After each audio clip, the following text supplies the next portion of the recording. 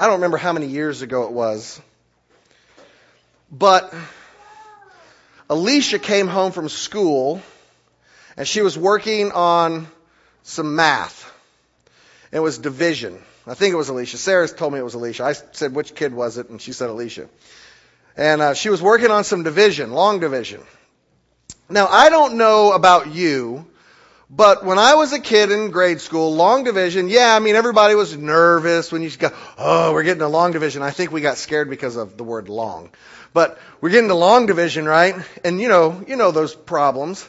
But you learn this pretty simple method of how to do long division. And, I don't know about the rest of you, but I graduated high school, so clearly I passed long division, amen? Right? So Alicia comes home from school, and she's working on long division, and she is doing this crazy, I'm looking at the paper and I don't understand it. I'm like, this is not how you do long division.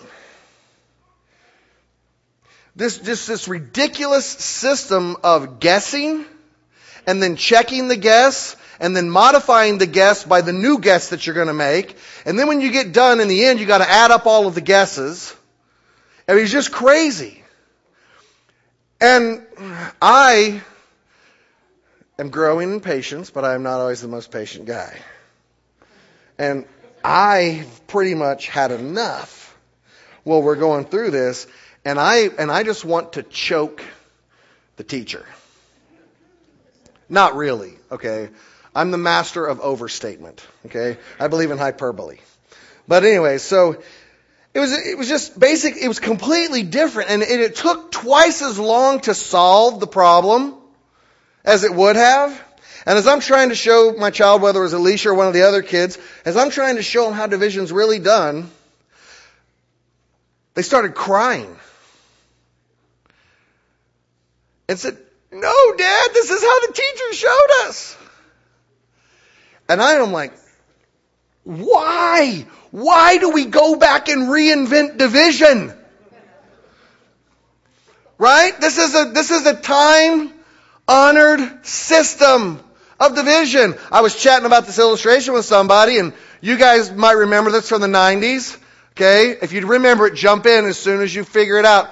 Hooked on Phonics worked for me. Remember that? Where is Hooked on Phonics nowadays? Like, we came up with this new system to learn how to read like the old system didn't work. And I'm not bashing Hooked on Phonics. Clearly, it worked for some kids. But really? Really? Do we really need to go back and reinvent some of these basic things? Division, it's basic elementary level math. And yet someone, somewhere, decided to go back and revisit these basic universal math principles that work regardless of the culture you're in. Right?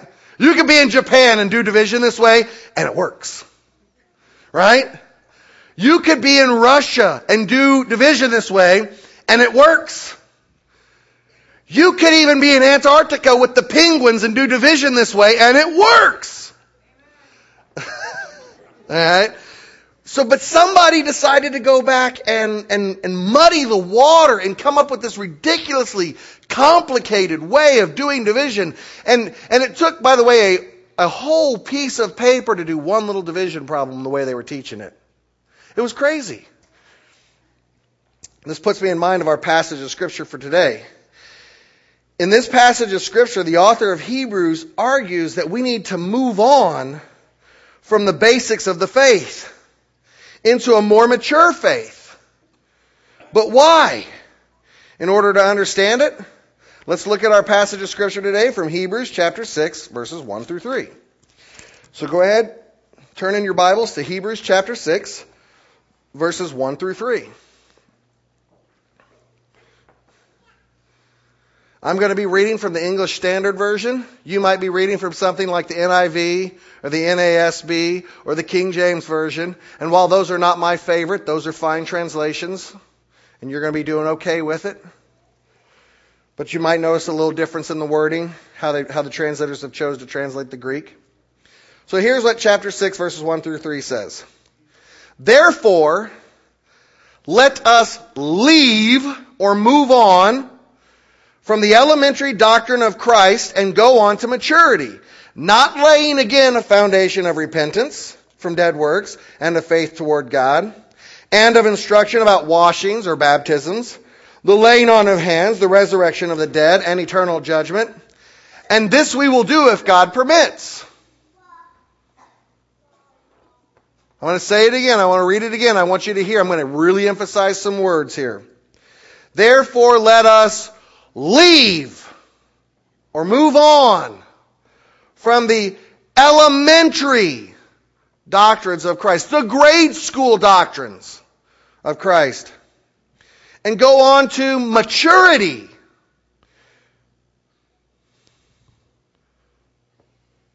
Let that hit you,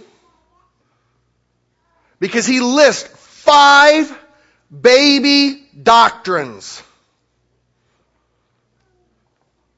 And I want to show you what happens when we don't move on in today's message. Let's pray.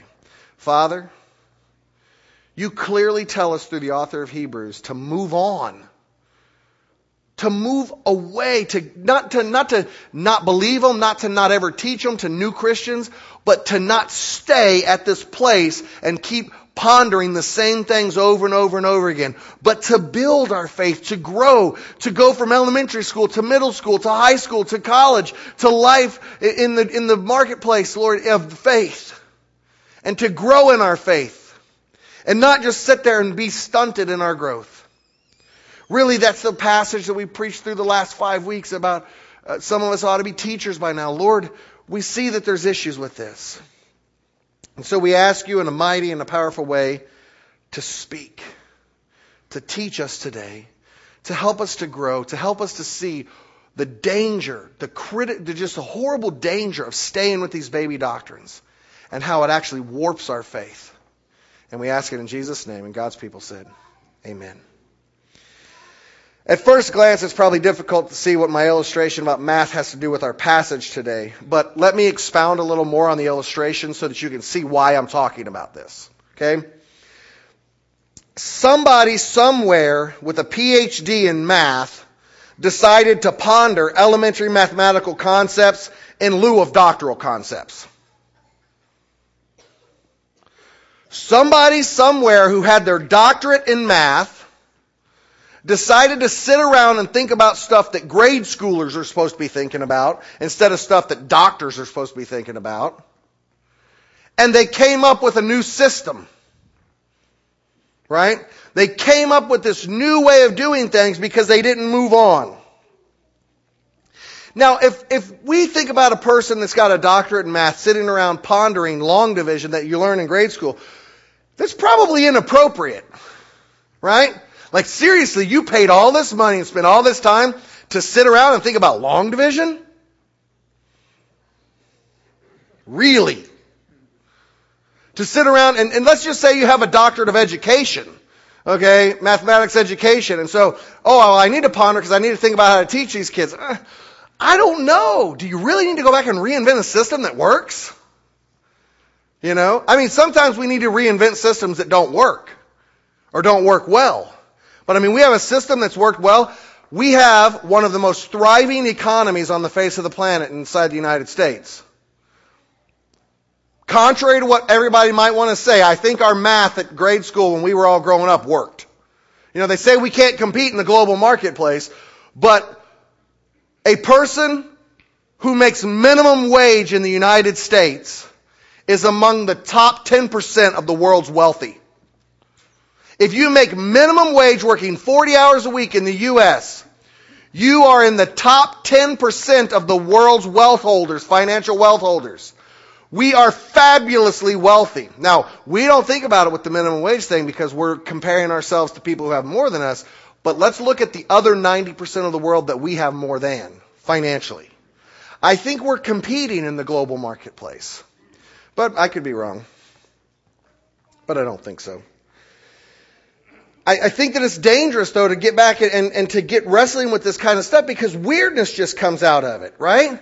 Because this person with this PhD is contemplating this stuff, and the result was that something simple became overly complex. This doctor or the group of doctors that came up with this new method put themselves to the task of solving problems that, quite frankly, had already been solved.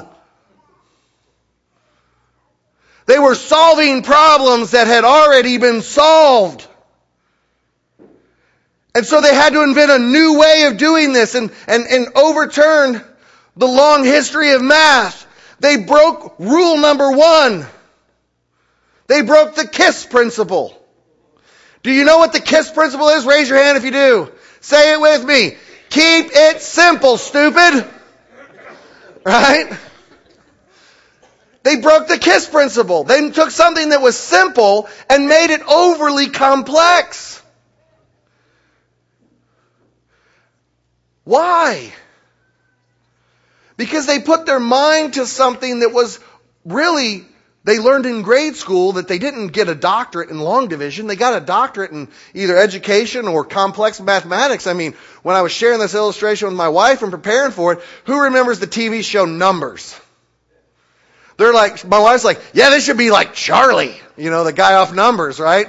Who's using all this complex math to solve crimes and predict where it's going to happen next. I don't know if that really works or not, but put your mind to something like that, right? Let's not go back and waste our doctorate reinventing a process of mathematics that, quite frankly, elementary school kids could explain. Because when you do, this in turn results in a person needing a doctorate in order to explain what a grade schooler used to be able to explain. Right? Like my 4th grader used to be able to explain this. But now I have to have a doctorate to explain it. Because it's just that confusing.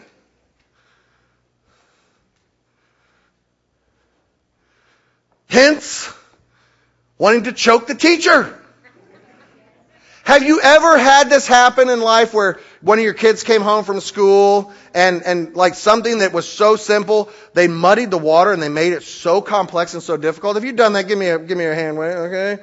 Okay, I know it's just not me, amen? Right? Guys, this is very similar to what is happening in the church today. This is very similar to what is happening in the church today with the faith.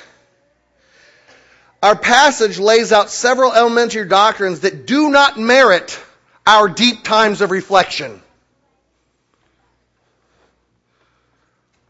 Yes, I just said something crazy to some of you. I said elementary doctrines of the faith do not merit your deep reflection. Because you are going to overly complicate them. You are going to turn them into craziness. Like long division, they are simple enough that a grade schooler can explain them in sufficient detail.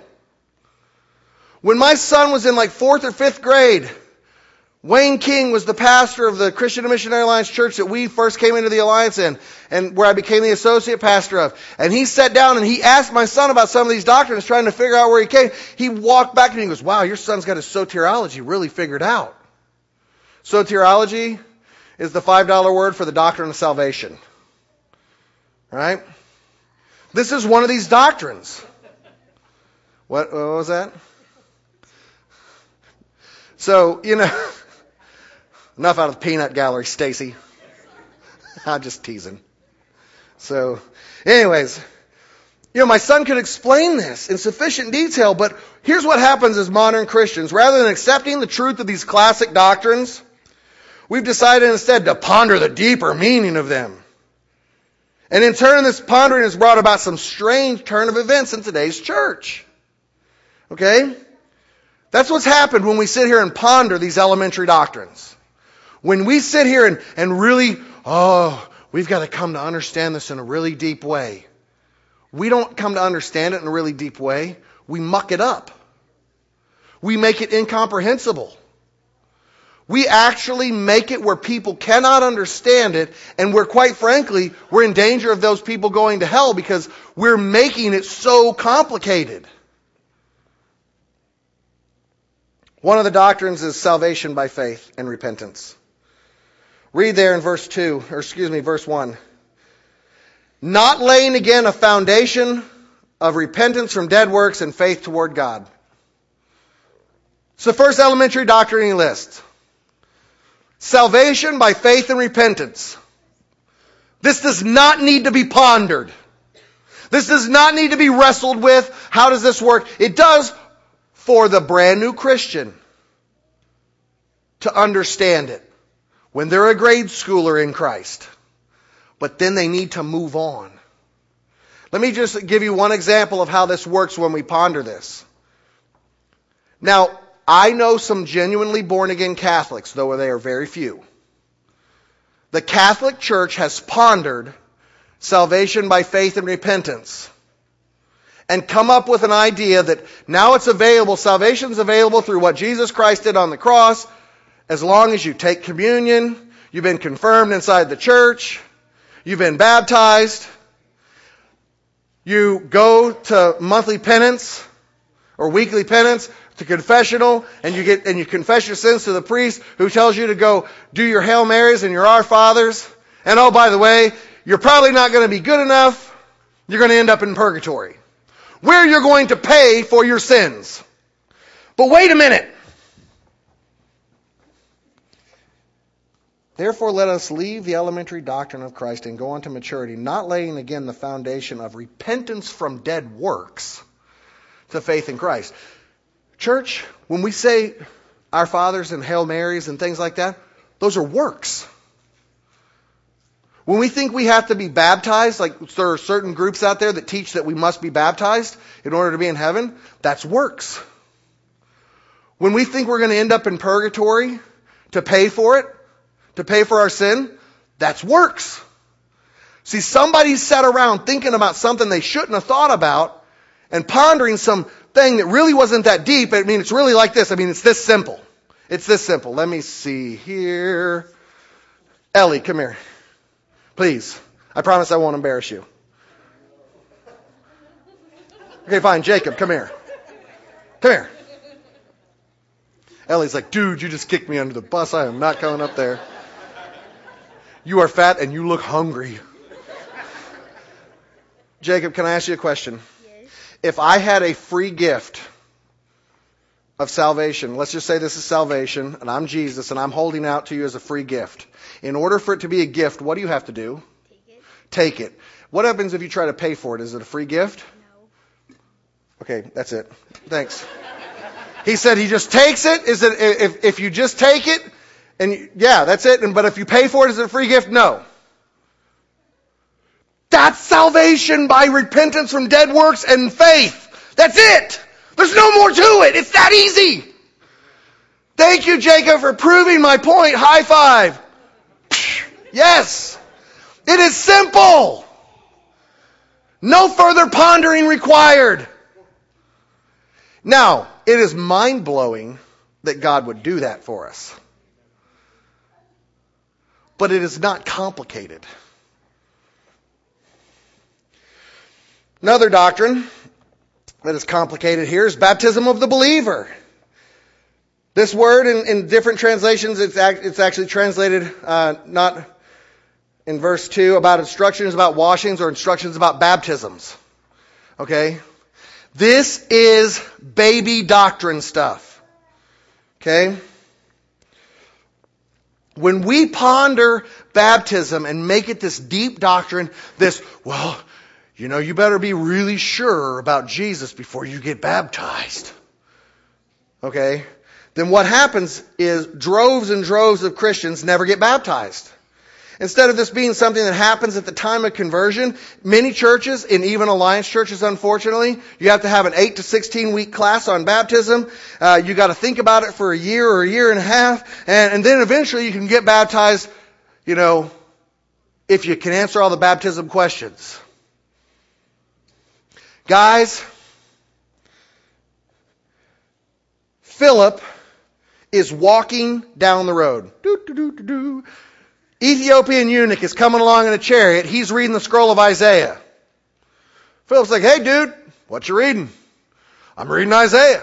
Kind of confused. Hey, I can explain that to you. Oh, you can? Sweet. Come on and get up here. I think it was really a smooth move of Philip to hitchhike. But anyways, so Philip gets up in the chariot. He's smooth. he goes through and he starts explaining who Jesus is. He does not, by the way, I challenge you to find anywhere in this passage of Scripture, in any translation, where it says explicitly that he explains baptism. It just says he explains who Jesus is, starting from there.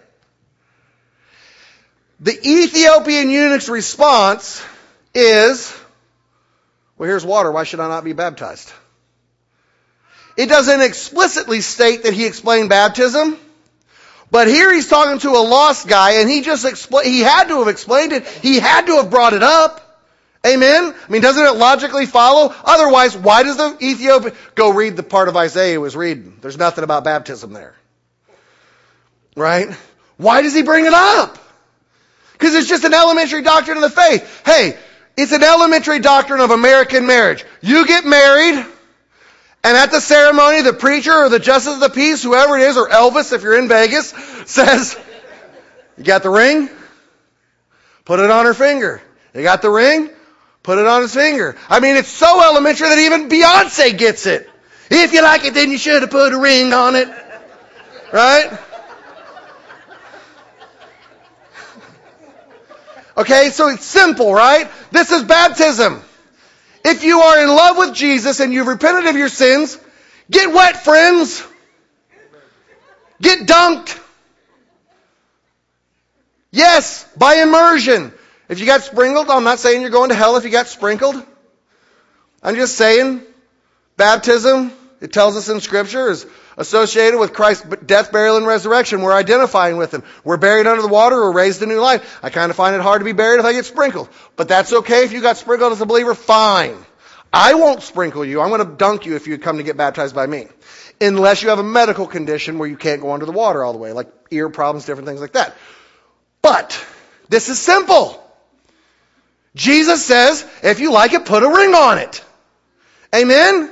If you love me, follow me. He says it in the Great Commission. Therefore, go and make disciples of all nations, baptizing them in the name of the Father, the Son, and the Holy Spirit, and teaching them to obey everything I've commanded you. Teach them to obey and baptize them. It's part of the Great Commission. I am saying when we don't do this, we are thumbing our nose at Jesus. Why did it happen? Because somebody figured they needed to sit around and think about it. They thought too long about baptism, and they made it too hard. The next one he mentions here is the laying on of hands. This doctrine is modeled by Jesus and the disciples as they pray for people. Right? I mean, Jesus, it was pretty simple. It's pretty simple. Leper comes to Jesus. You know, if you will, you can make me clean. Jesus says, I will. Lays hands on him and prays for him. Right? Lays hands on blind people, prays for them. Okay. Simon the sorcerer, I believe it was, I could have the name wrong here, realized that the conveying of the Holy Spirit was given by the laying on of hands. And he warps it a little bit because he probably sits back and thinks about it and goes, can I get some money for that? To be able to do that to people? And they were upset because like, dude, you can't pay to have this. This is a gift of the Spirit.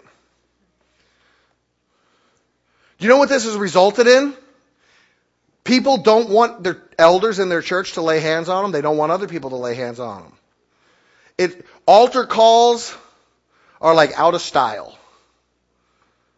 But the Scripture is very clear. We see this over and over and over again in the New Testament. Them laying hands on people. By the way, we see it over and over and over again in the Old Testament. People laying hands on people. Reaching out there, touching their shoulder, praying for them. I mean, sometimes Jesus even like touches the afflicted spot. Oh, you got blindness? Okay. Mud. Boop, boop. Touch it on his eyes. It's kind of gross. I got it. But it's not simple, or it's not complicated. It's pretty doggone simple. But we sit back and we're like, Jesus did this. By the way, He sent out 70 disciples, 2 by 2, to go out and cast out demons, pray for people, heal them, all of these different things. They were laying hands. This is not, when we ponder this doctrine of laying on of hands, it becomes a ministry of the elders only. No. I know in James it says, let them call for the elders of the church and have them anoint you with oil. By the way, if I anoint you with oil, I probably touched you. But that wasn't restricting it to just elders, because we have the rest of the New Testament where people who aren't elders are doing it.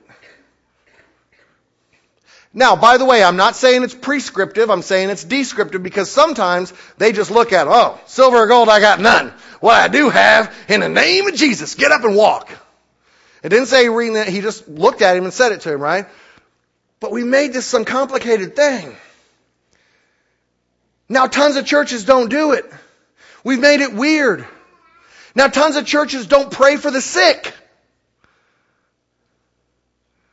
There are entire denominations, and yes, I can name them for you if you'd like me to, that teach that healing is not available in the present age.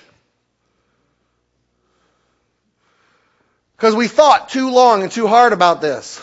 And we've explained why the power died out with the apostles and why all this doesn't happen anymore. I think they've thought about laying hands too much. I think they've overcomplicated it. Jesus says the gift of the Spirit is for you and for your children and your children's children. He wasn't saying for 3 generations and then it's done. He was basically saying like the same thing. He said, how many times should I forgive my brother? 7 times? Nope. 7 times 70. Right? He wasn't given a specific number. He was saying this is a permanent thing. But yet churches don't do it. But can I tell you this? You as a believer, when you go into your elementary faith, you believe healing's available. I guarantee you. That's why you asked me to pray for your sick grandma or your sick aunt. Your spirit, which is born again, if you're a born again believer, you have this renewed spirit. It is alive in Christ Jesus.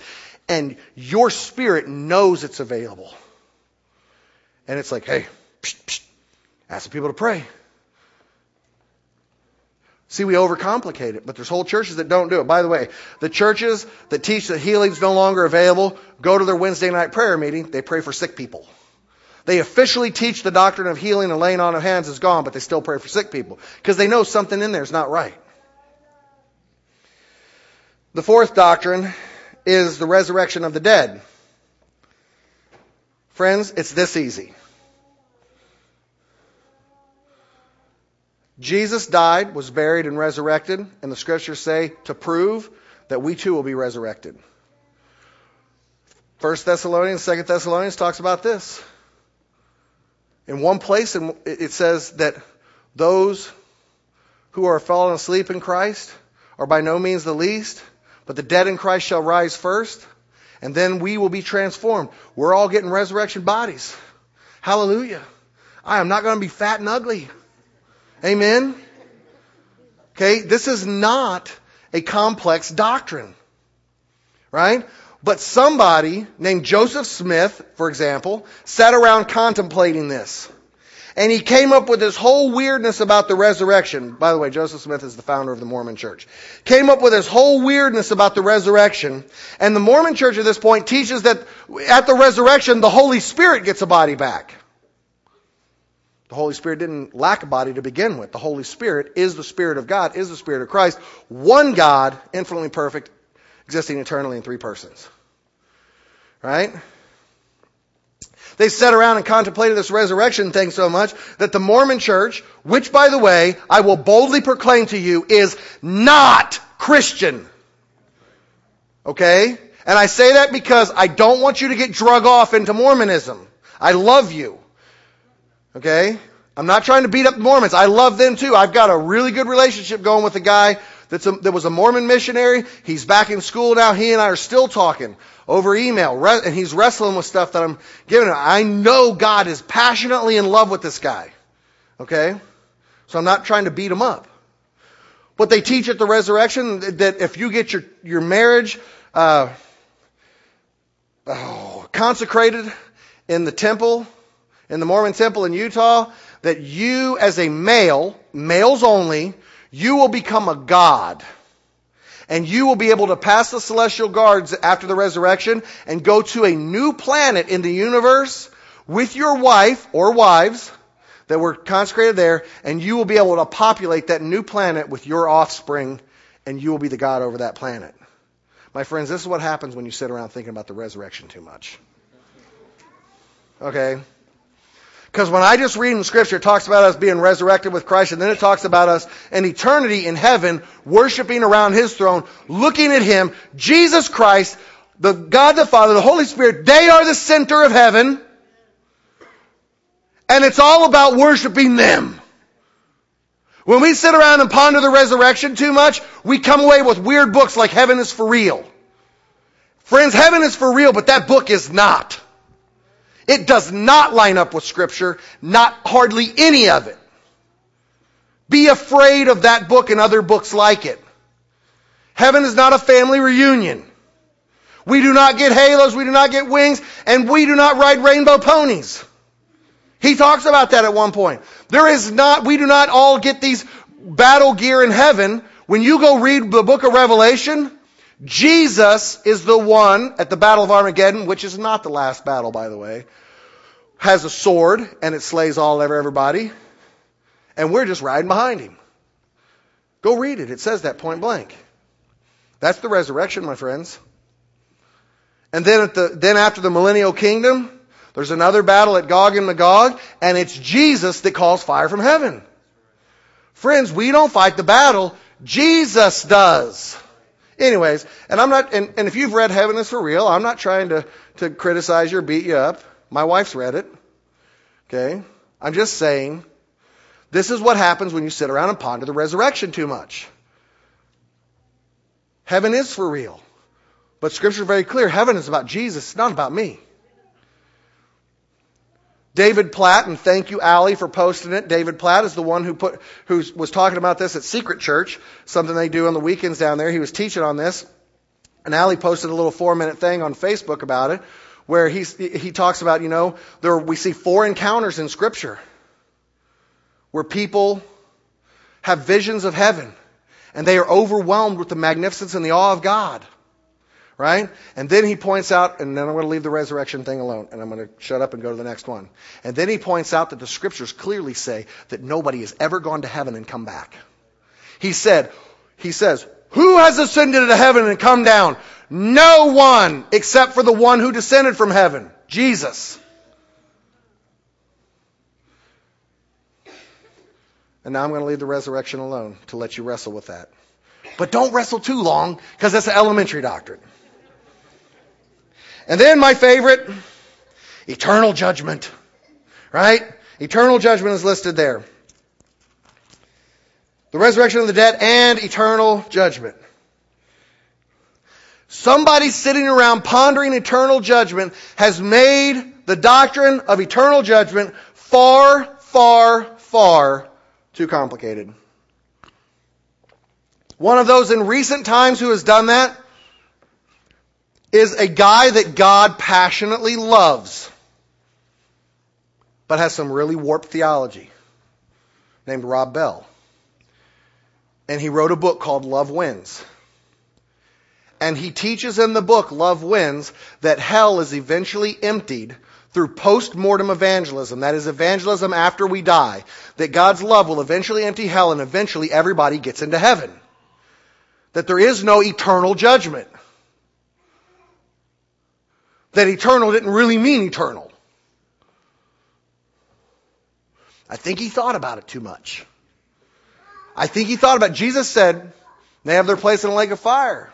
All thieves and all liars, right? But there's a place in the Gospels where he says, where the fire's never quenched and the worm never dies. Does anybody remember that in Scripture anywhere? Amen? Right? Does God, now, why did he think about it too? He thought about it and he said, well, a loving God couldn't possibly send someone to hell for eternity. And he thought about it way too much, and he came up with a way that he could stomach the thought of hell. Listen to me. A loving God doesn't send people to hell for eternity. We send ourselves there because he's offering the free gift of salvation, just like I held that out to Jacob, and people have refused to take it. And so we choose to go on our own.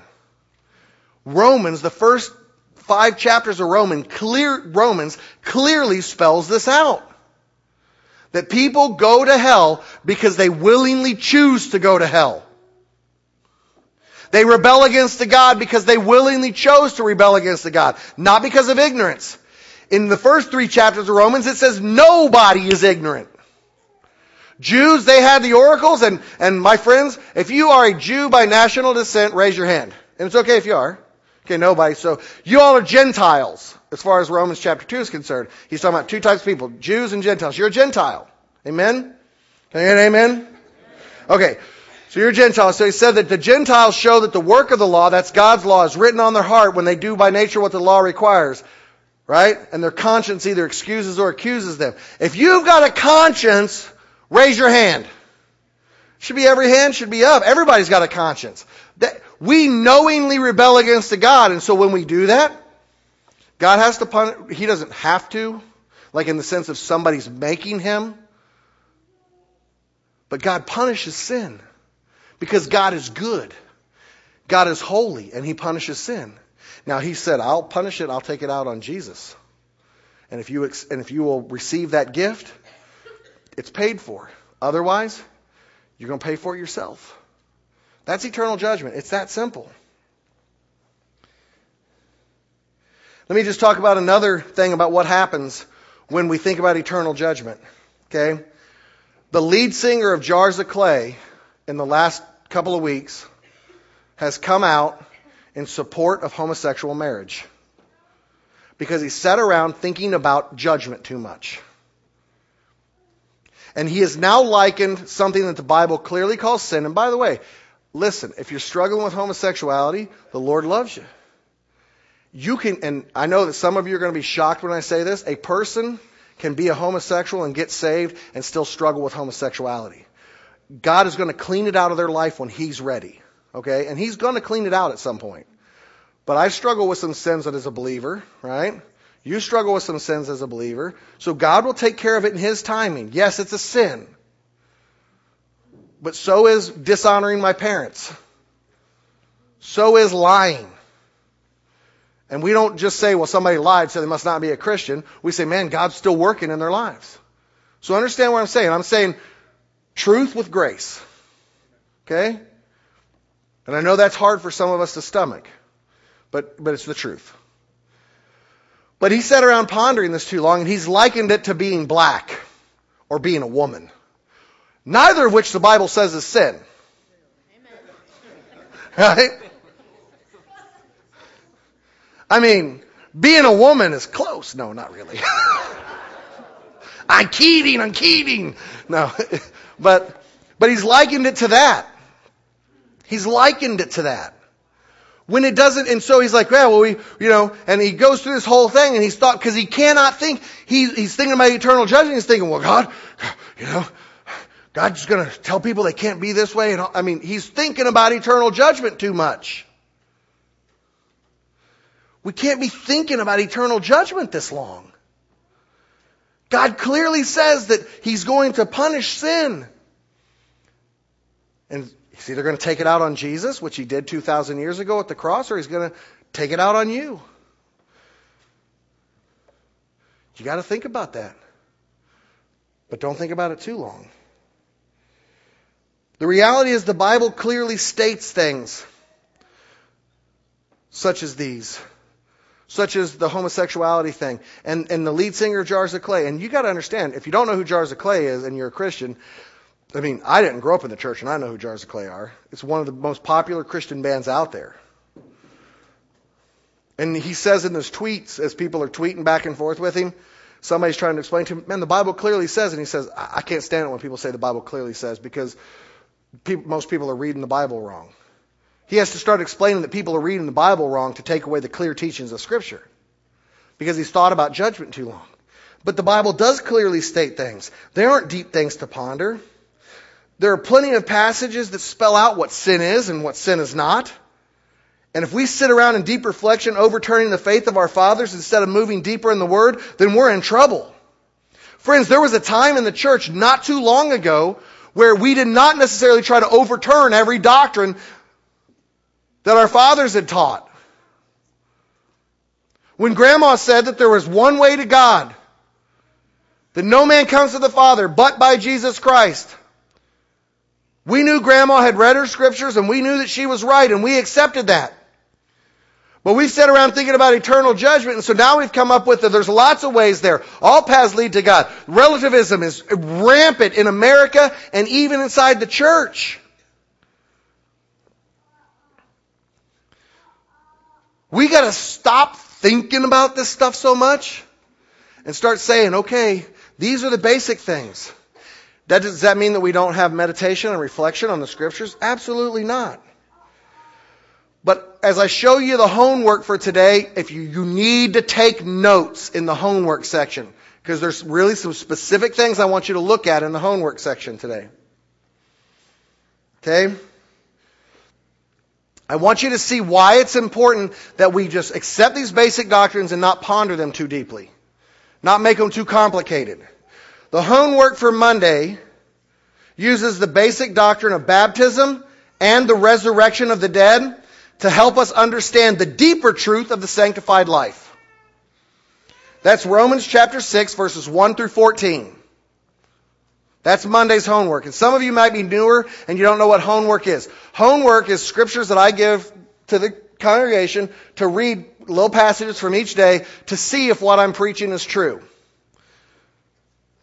Yes, I'm that kind of preacher that says, check me and make sure what I'm telling you is right. Don't just accept it because I say it. Because I might lead you into error. His word is our only authoritative rule of faith and practice. So, chapter 6, verses 1 through 14 of Romans on Monday. It uses the basic doctrine of baptism, that's washings, right?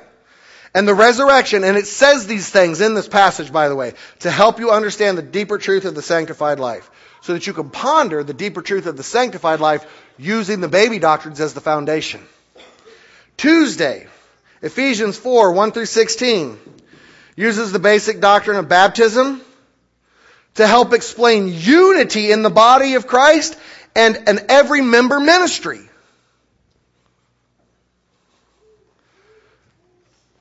Tuesday's homework uses baptism, the baby doctrine of baptism, to explain unity inside the body of Christ and in every member ministry where every single person in the church is actively engaged and involved in ministry. But we have to have the baby doctrine of baptism first. Okay? Wednesday, Romans 4, 1 through 12. It uses the basic doctrine of repentance from works, of works-based faith, to explain the deeper doctrine of justification by faith. I.e., the imputed righteousness of Christ given to you. You have to understand repentance from works and faith in God to understand the basic little understanding, to quit calling yourself a sinner and start calling yourself a saint. That's justification. Okay? If you're born again. Thursday, Galatians chapter 2, verses 15 through 21. It's the same as Wednesdays, what it's doing.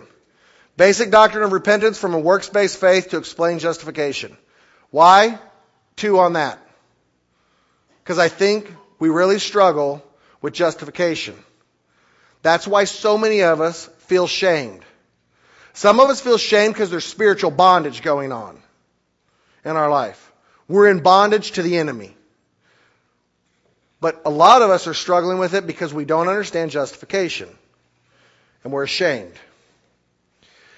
Friday's homework is Matthew chapter 25, verses 31 through 46. It uses the basic doctrine of an eternal hell to explain why we need to reach out and love people with Christ's love in the here and now. We have to understand eternal judgment to know why we need to reach out and love people in the here and now.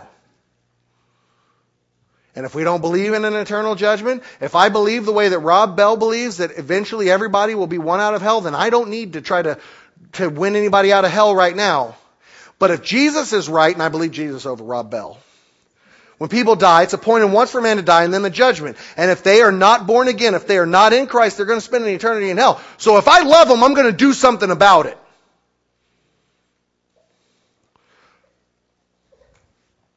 I'm just saying we got to accept these basic doctrines and move into the deeper stuff. The heart of evangelism. And Saturday, 1 Timothy 4, 11 through 16. This one uses the basic doctrine of laying on of hands to explain why Timothy should work diligently to increase his ministry. It uses the basic doctrine of laying on of hands to explain to Timothy why he should work diligently to increase his ministry. A simple baby doctrine that we build on. It's not that these things are not important. They are foundational. But when we stay out there in the foundational stuff, we come up with really weird things.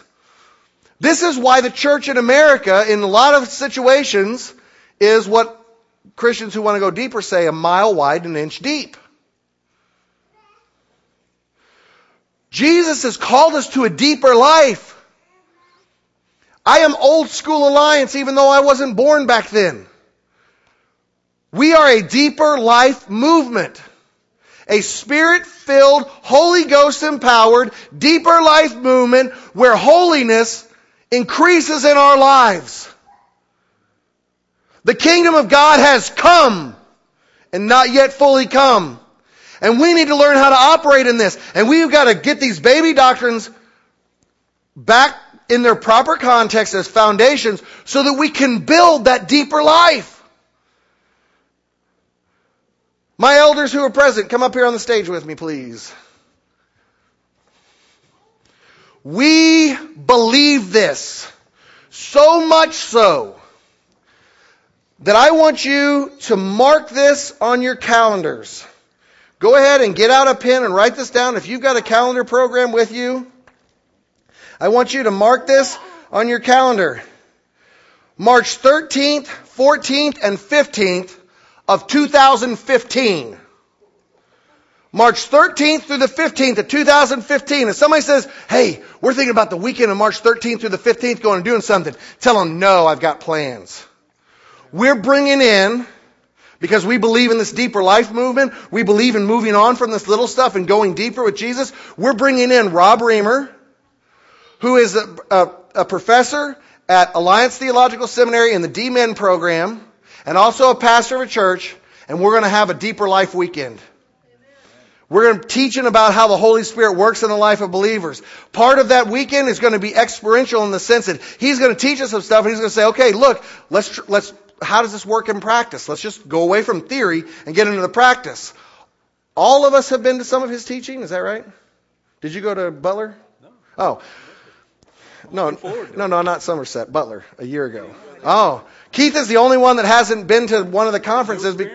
But we actually, this is what we've been talking about with our wives on Sunday nights for months. We believe this. So much so that we're bringing this in because we believe our church is to go deeper with the Lord. Can I get a witness? Amen? No inch deep, mile wide. Let's get a mile wide and a mile deep. I don't want to shrink the width. I remember the song when I was a little kid, and I'm going to end with this and then pray. But let's all sing it together. You guys know it. Deep and wide, there's a fountain flowing deep and wide. Right? Deep and wide is good. Amen? Amen. Okay, come on. Deep and wide is good. Amen? Amen. Okay, let's pray, and elders, you can go sit back down. Father, just like the author of Hebrews says in verse 3, and we will so do if God permits. Lord, we believe that you are permitting us to go deeper with you. Lord Jesus, we love you. There's no doubt in my mind that the men and the women that are here because they love you and they want to go deeper with you. I believe that wholeheartedly. So Father, begin to work inside of our lives and in our hearts that we would not overly complicate some of these simple doctrines, and that we would pursue you with a relentlessness. We want to go deep. Not so that we can look at everybody and go, well, we're deep Christians and you're shallow Christians. But Lord, so that we can help others go deep as well. We want to know what is the height and breadth and width and depth of your love. We want to ponder you and what you mean here and now in our lives. And so we ask you to do it in Jesus' name. And God's people said, amen.